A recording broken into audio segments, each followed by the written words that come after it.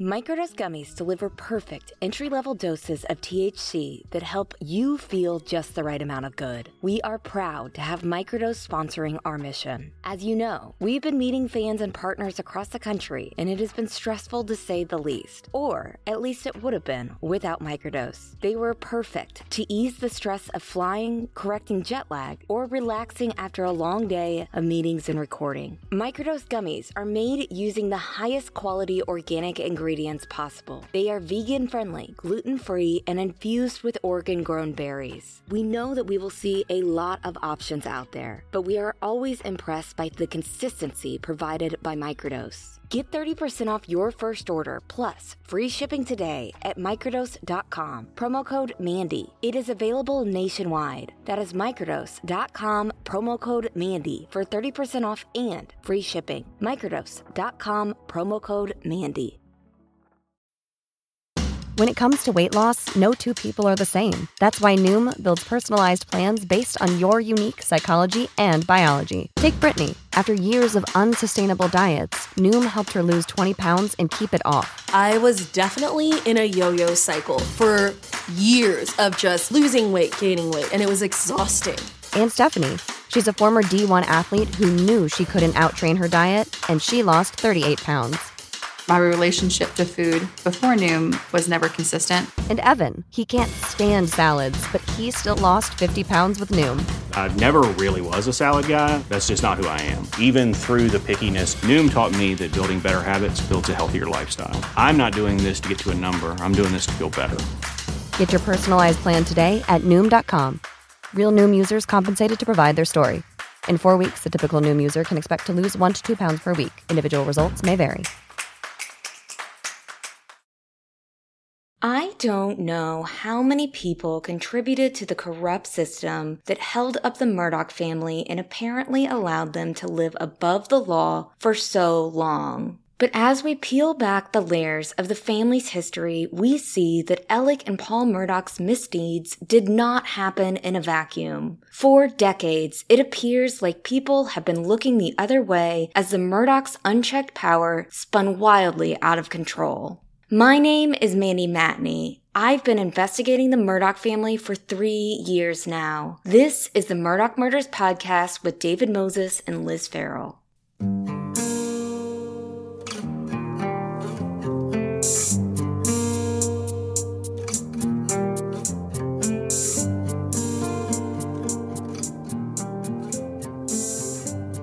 So from the very first day that Liz and I started working on this story, which was February 24th, 2019, we have always treated it as a story about corruption instead of a true crime story. Alec Murdaugh is not your typical alleged criminal, and this is not your typical true crime story. What's relevant and newsworthy in this case, like the jailhouse phone calls, is likely not relevant and newsworthy in a lot of other cases. That's mostly because we're dealing with a former public official and a whole lot of alleged public corruption. On Monday, just days after we published the last episode, Alec Murdaugh's attorneys Dick Harpootlian and Jim Griffin filed a lawsuit in federal court in an attempt to block Richland County from releasing more jailhouse calls through the Freedom of Information Act. Here is David reading a few parts from that lawsuit.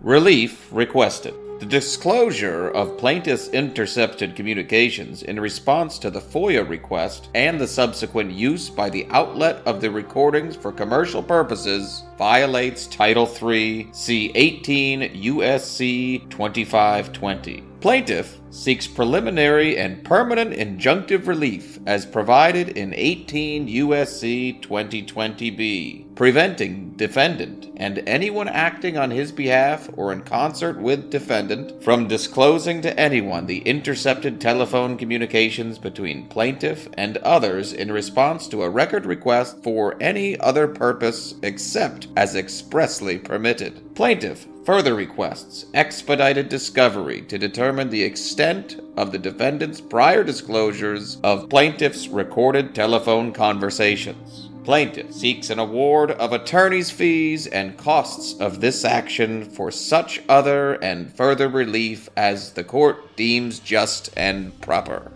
So the lawsuit claims that Title III of the federal wiretapping statute prohibits the disclosure of recorded telephone communications of inmates to the public in response to a records request. However, the U.S. Court of Appeals ruled in 2003 that Title III does not prohibit the disclosure of such calls, and therefore the calls are not exempt from FOIA. Harpootlian and Griffin argued in the lawsuit, which was first reported by the Post and Courier newspaper, that due to understaffing, the Richland County Jail does not have any correctional officers who review and or monitor inmate calls in the ordinary course of their duties. Because of this, the attorneys argue that the calls do not qualify for an exception to the wiretapping law. But Murdoch's call log clearly shows that nearly every single non-attorney call was listened to by someone. While it's not clear whether or not this person works for the jail or another law enforcement agency,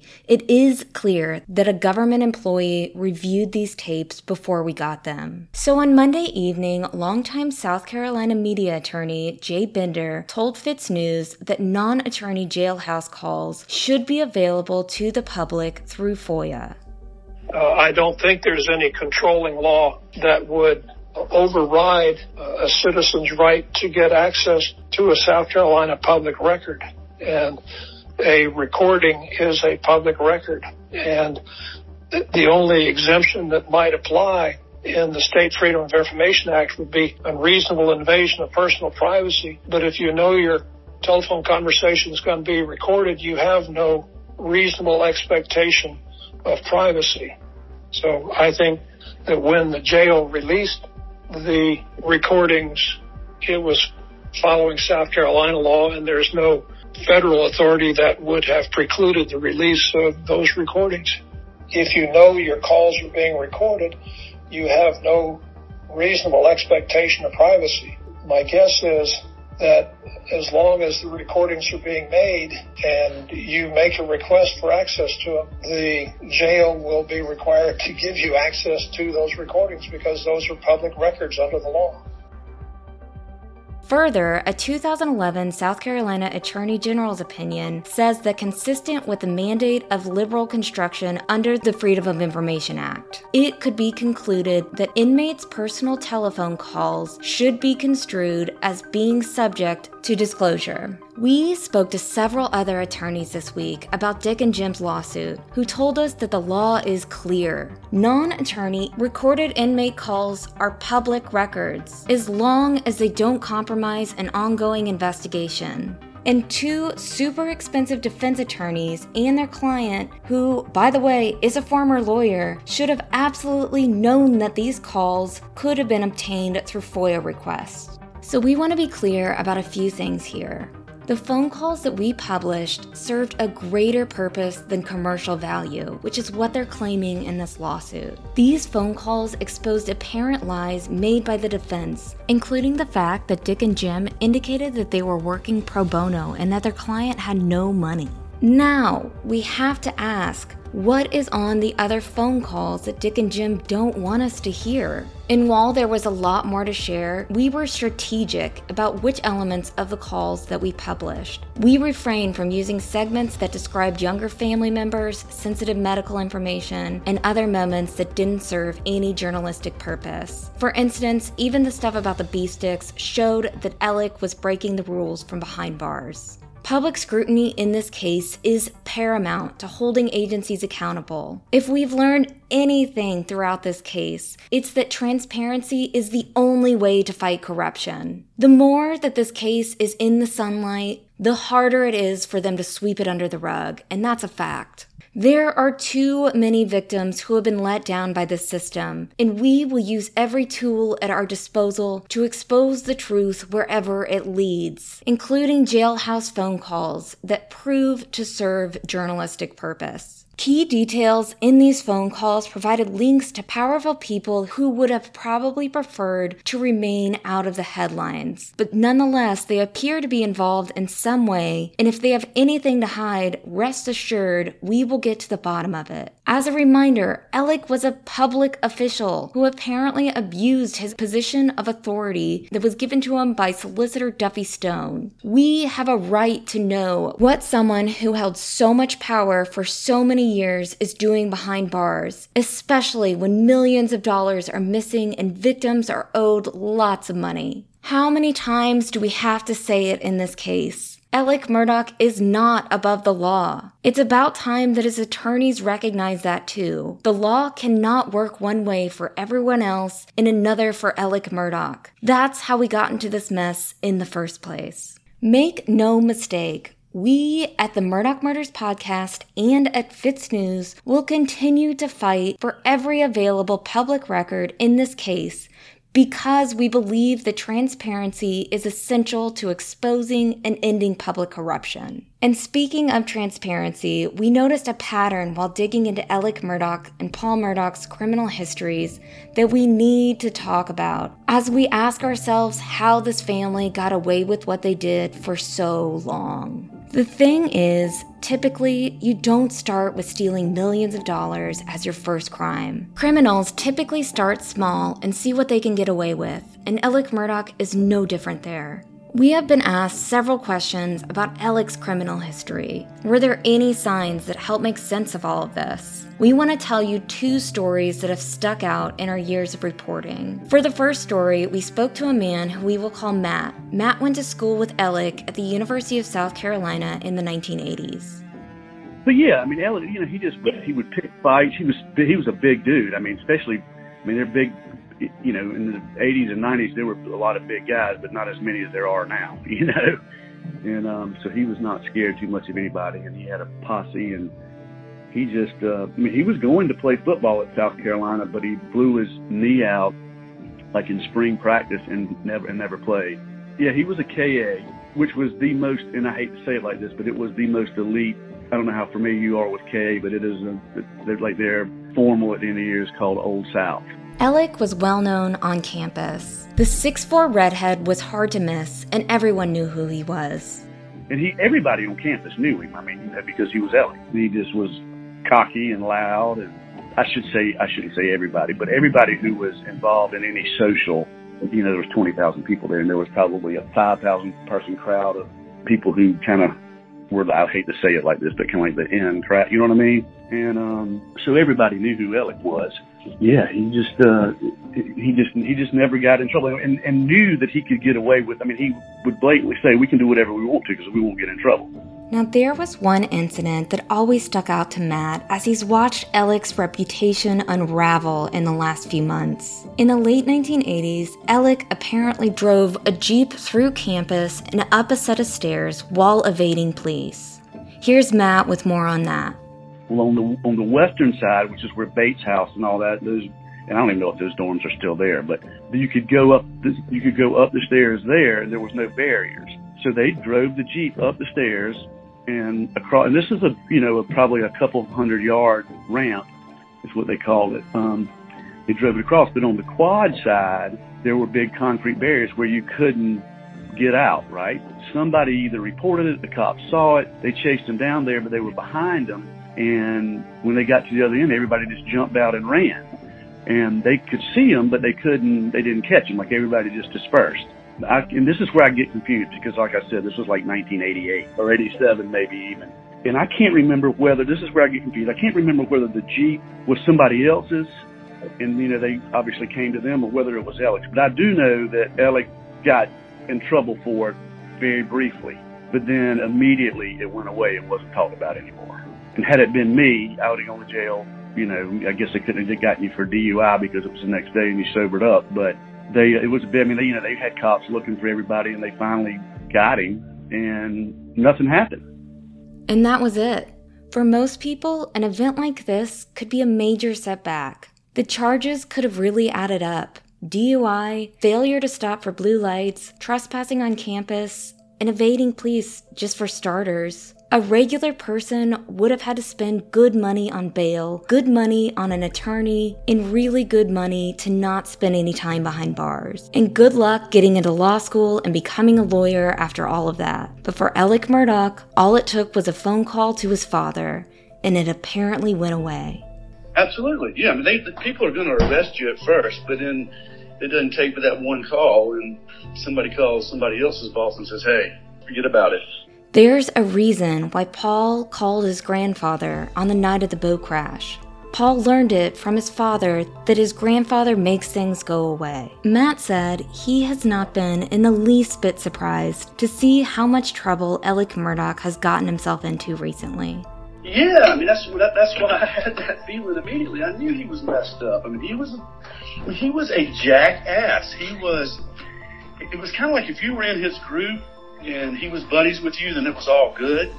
But if you weren't, he just thought he was better than everybody else. I mean, he would be like, my name's Alec Murdaugh. I can do what I want to. Or my daddy's Randolph. You know, he's the solicitor. And my granddaddy was too. And he was very much so from the get-go. And I met him at freshman orientation, which is before you start school, you know, in 1986. So I knew him the whole time I was there. He was like in my little group, and I could tell then that he was like, who is this guy? I think anybody that you talk to that is you know, our age would say the same thing at school, that was in school with us. I mean, he just had that reputation of being arrogant. He would, just no compassion or whatever. Like he didn't care. He didn't feel bad about it. And he was just very, he was Alec Murdaugh. He'd do what he wanted to.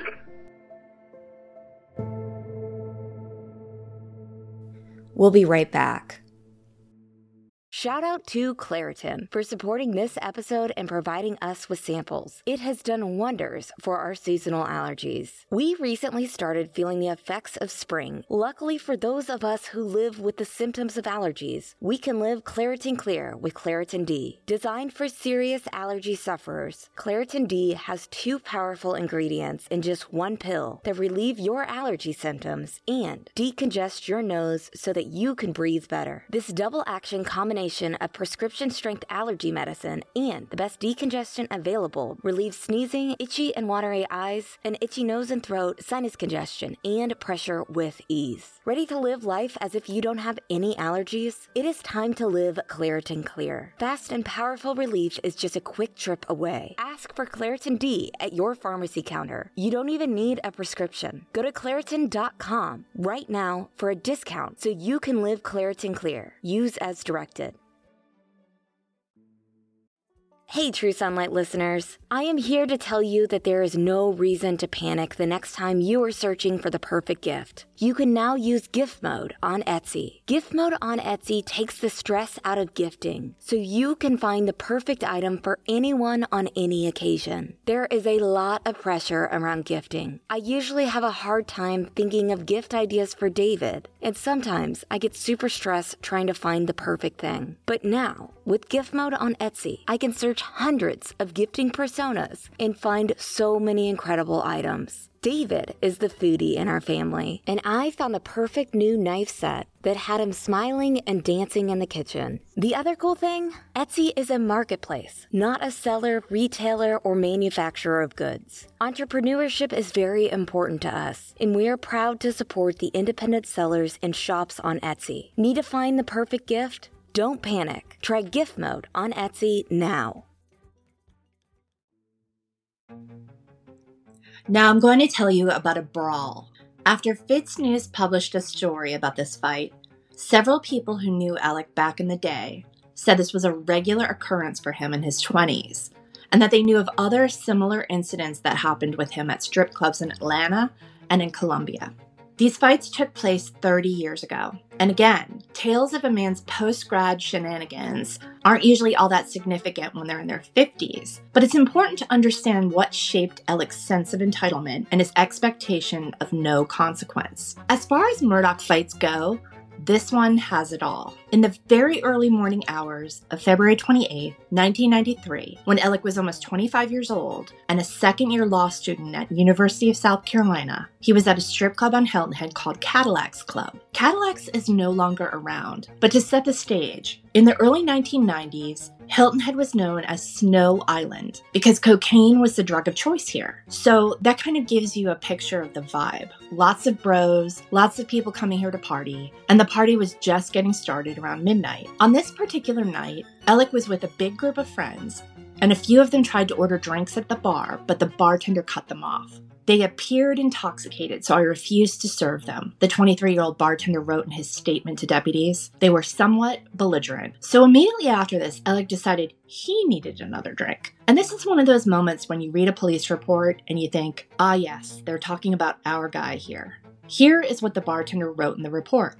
Another gentleman approached the bar, a tall, heavy redhead. He asked for another beer, and I refused him service as well, because he appeared intoxicated. The red-headed gentleman became abusive, and I asked him to leave. Like I said, this is our guy. Alec allegedly wouldn't leave, so the bartender called over 2 bouncers to escort him out of the club. Bouncers, both in their early 20s, attempted to remove Alec from the establishment, but once he reached the doors, he, quote, instantly became more aggressive and was asking in certain words to fight. Another employee of the club noted Alec started to get all of his friends all riled up.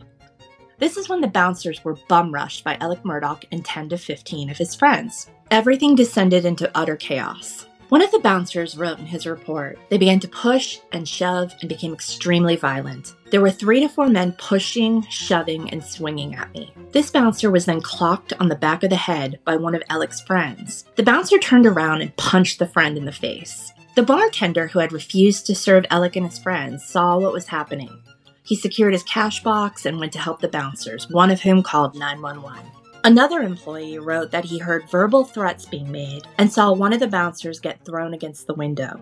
This employee said he grabbed the man responsible for assaulting the bouncer and pushed him against the wall. A sergeant with the Marines stationed on Parris Island was at Cadillacs that night and witnessed the brawl. He wrote in his statement to deputies that there was a big mix-up of fighting men in the lobby of the club. Quote, the bouncer was telling the problem guys to leave, but they were rowdy and didn't want to. So they had to force them out, and one of them hit the window and started trouble as the smaller bouncer was swung at. And the bouncer avoided the swing and retaliated with a nice punch, and the drunk got what he deserved. The bouncers were in the right, and the customers were in the wrong in this case. See what I mean?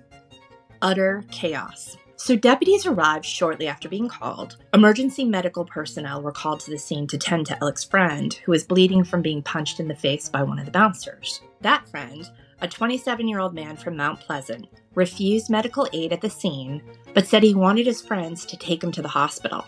So a deputy was sent to Hilton Head Hospital to wait for the man's arrival. But according to the reports, the man never arrived. The man, who is identified as the one that assaulted a bouncer, was ticketed and charged with public disorderly conduct, and so was Alec. But neither he nor Alec were arrested. Another man, a 27-year-old from Colombia, was charged with public disorderly conduct as well, but he was taken to jail. The report doesn't detail what this man allegedly did, nor does it note whether he was part of Alec's group. So I'm going to pause here to reiterate. Alec, who allegedly started the fight and allegedly took part in the fight, and his friend, who hit a bouncer on the head, were not arrested, but this other guy was. And the report has no other details about him other than his name, address, and age, and that he was arrested. After deputies broke up the fight and Alec was issued his ticket, a deputy drove him home, according to the report. Drove him home. Alec lived in Varnville at the time. That's a 67-mile, 1 hour and 20-minute drive from Hilton Head Island. I've since talked to a number of people in law enforcement in Beaufort County, and they've separately said the same thing. He had to have gotten a nice, crisp $100 bill from Randolph for that one. Alec and the 2 other men charged that night were scheduled for a hearing on March 29, 1993. But the report does not include copies of the tickets that were issued, nor does it note the outcomes of the cases. We did a background check on Alec through Nexus, and it noted that the charge was dismissed on March 25, 1993. Now keep in mind, Randolph Murdaugh was the solicitor at the time. Alec graduated from law school just over a year later and was admitted into the South Carolina Bar Association in November 1994. We'll be right back.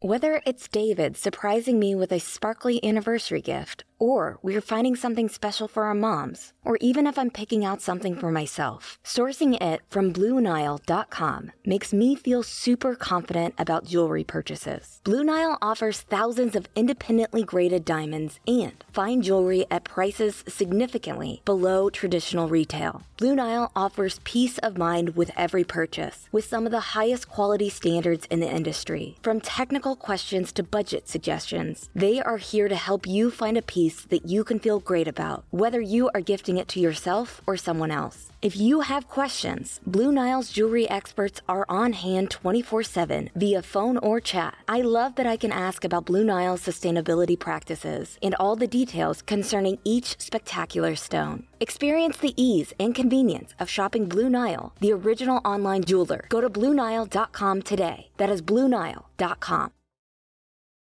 Did you know nearly 75% of people have subscriptions that they have forgotten about? Rocket Money is a personal finance app that finds and cancels your unwanted subscriptions, monitors your spending, and helps lower your bills so that you can grow your savings. Before we started using Rocket Money, we thought we only had a few different subscriptions. I could not believe when they showed me we were paying for so many subscriptions each month. Some subscriptions, like Rocket Money and Luna Shark Premium, are here to stay, but the rest are a thing of the past. Rocket Money has over 5 million users and has saved a total of $500 million in canceled subscriptions, saving members up to $740 a year when using all of the app's features. Stop wasting your money on things you don't use. Cancel your unwanted subscriptions by going to rocketmoney.com/Mandy. That's rocketmoney.com/Mandy. rocketmoney.com/Mandy.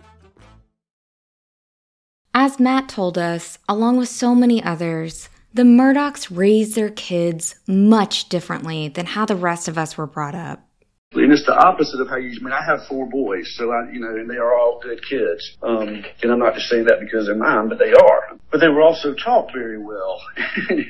and in the opposite traditions of what their family, the Murdoch family has, mine is you work hard for what you do and you help people out when you can and you treat people the way you want to be treated and you respect adults and you yada, yada, yada. And they just were like the antithesis of that. It was just like, you're a Murdoch, do what you want to.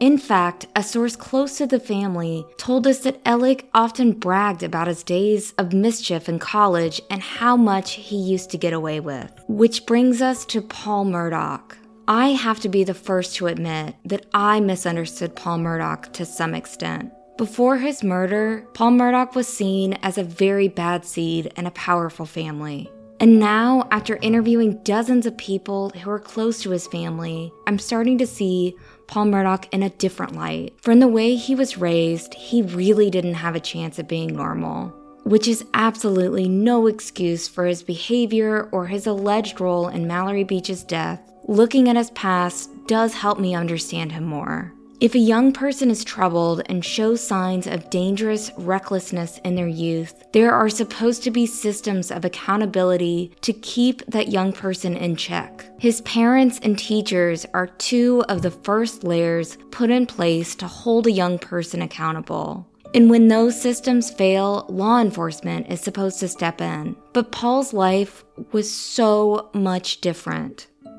Not only did Paul's parents apparently not do anything to correct his behavior, sources have told me that Maggie and Alec interfered with both teachers and law enforcement who attempted to step in the way of Paul's destructive path. And for those of you who think this is irrelevant because Paul is dead, remember that Paul's alcohol abuse and his out-of-control behavior that his parents apparently approved of is a key claim in the Mallory Beach lawsuit, as well as other lawsuits that have been recently filed by surviving passengers. We believe this history is important because it shows that both law enforcement and Paul's parents were given multiple warning signs that Paul's behavior was out of control and potentially deadly, and they did nothing to stop it. And like his father, Paul had several run-ins with the law during his youth. Run-ins that his parents got him out of time and time again in the years leading up to Mallory Beach's death. Run-ins that appear to show how this family lived above the law. The first incident I want to tell you about was 2 years before the boat crash that killed Mallory Beach. This is a story that was told to me by a source close to the family. In 2017, 17-year-old Paul Murdoch drove his father's boat to the Beaufort Sandbar, where he became belligerent and drunk. Paul Murdoch was reportedly throwing beer cans off the boat and flipping off other boaters when he was spotted by SCDNR agents who were patrolling the water that day. the young SCDNR agents reportedly had Paul Murdaugh sit on their boat and threatened to charge him with either a BOI or an MIP. According to my source, Paul then called his father from SCDNR's boat, who called a high-ranking buddy at SCDNR, who showed up on scene and swooped up Paul Murdaugh, who was then escorted back to his family river home.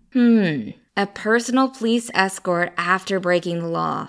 That sounds familiar. No charges were filed against Paul Murdaugh that day. That same SCDNR agent that saved Paul Murdaugh was involved in the 2019 boat crash investigation that went absolutely awry. And that incident wasn't the only time that should have been a warning sign. Around the same time, in May 2017, Paul was charged with purchase or possession of beer or wine by a minor by SCDNR officers in Beaufort County. According to my sources, Paul was driving the boat that day, but was not charged with the BUI for whatever reason. Paul's father and his BFF, Corey Fleming, both represented Paul Murdaugh for his minor in possession charge. Yes, 2 attorneys represented Paul to get his drinking ticket expunged. In May 2018, Paul was sentenced to attend an alcohol diversion program. It is not known if he actually attended. His charge was ultimately dismissed and expunged. On May 31st, 2017, the same day the court filed the alcohol possession charge against Paul Murdaugh paid $510 in fines for a littering charge for an incident in April 2017 in Beaufort County. Now, I've been a reporter in the Lowcountry for 6 years and I've never seen a $500 littering ticket. I've always wondered if that ticket was for something more than littering and the good old boys got it knocked down.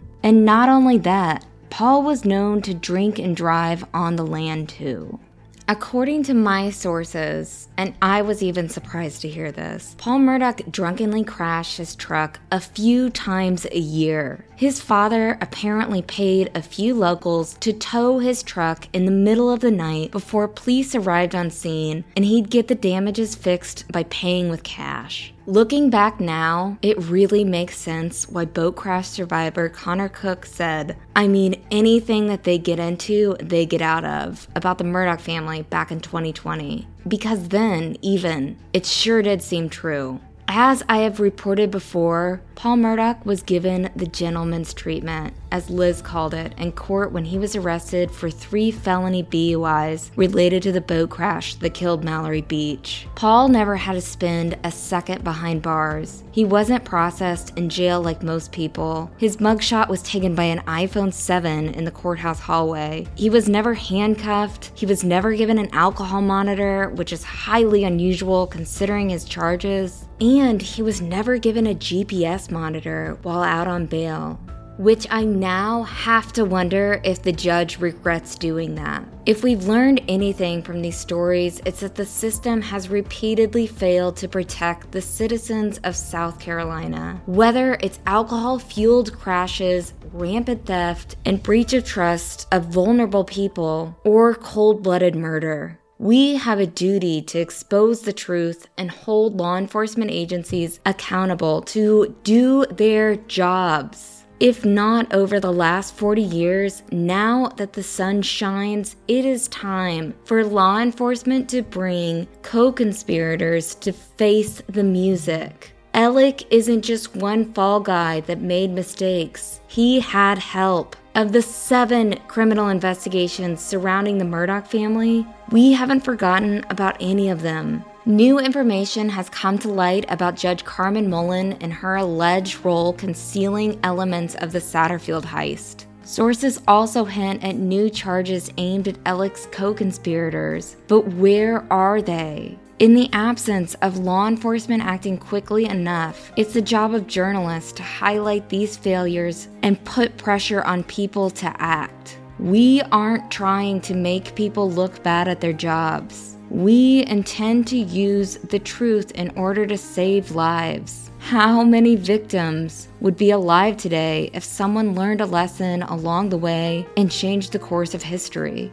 The time to stand up and say something is right now, and we intend on doing just that until justice is served. Stay tuned.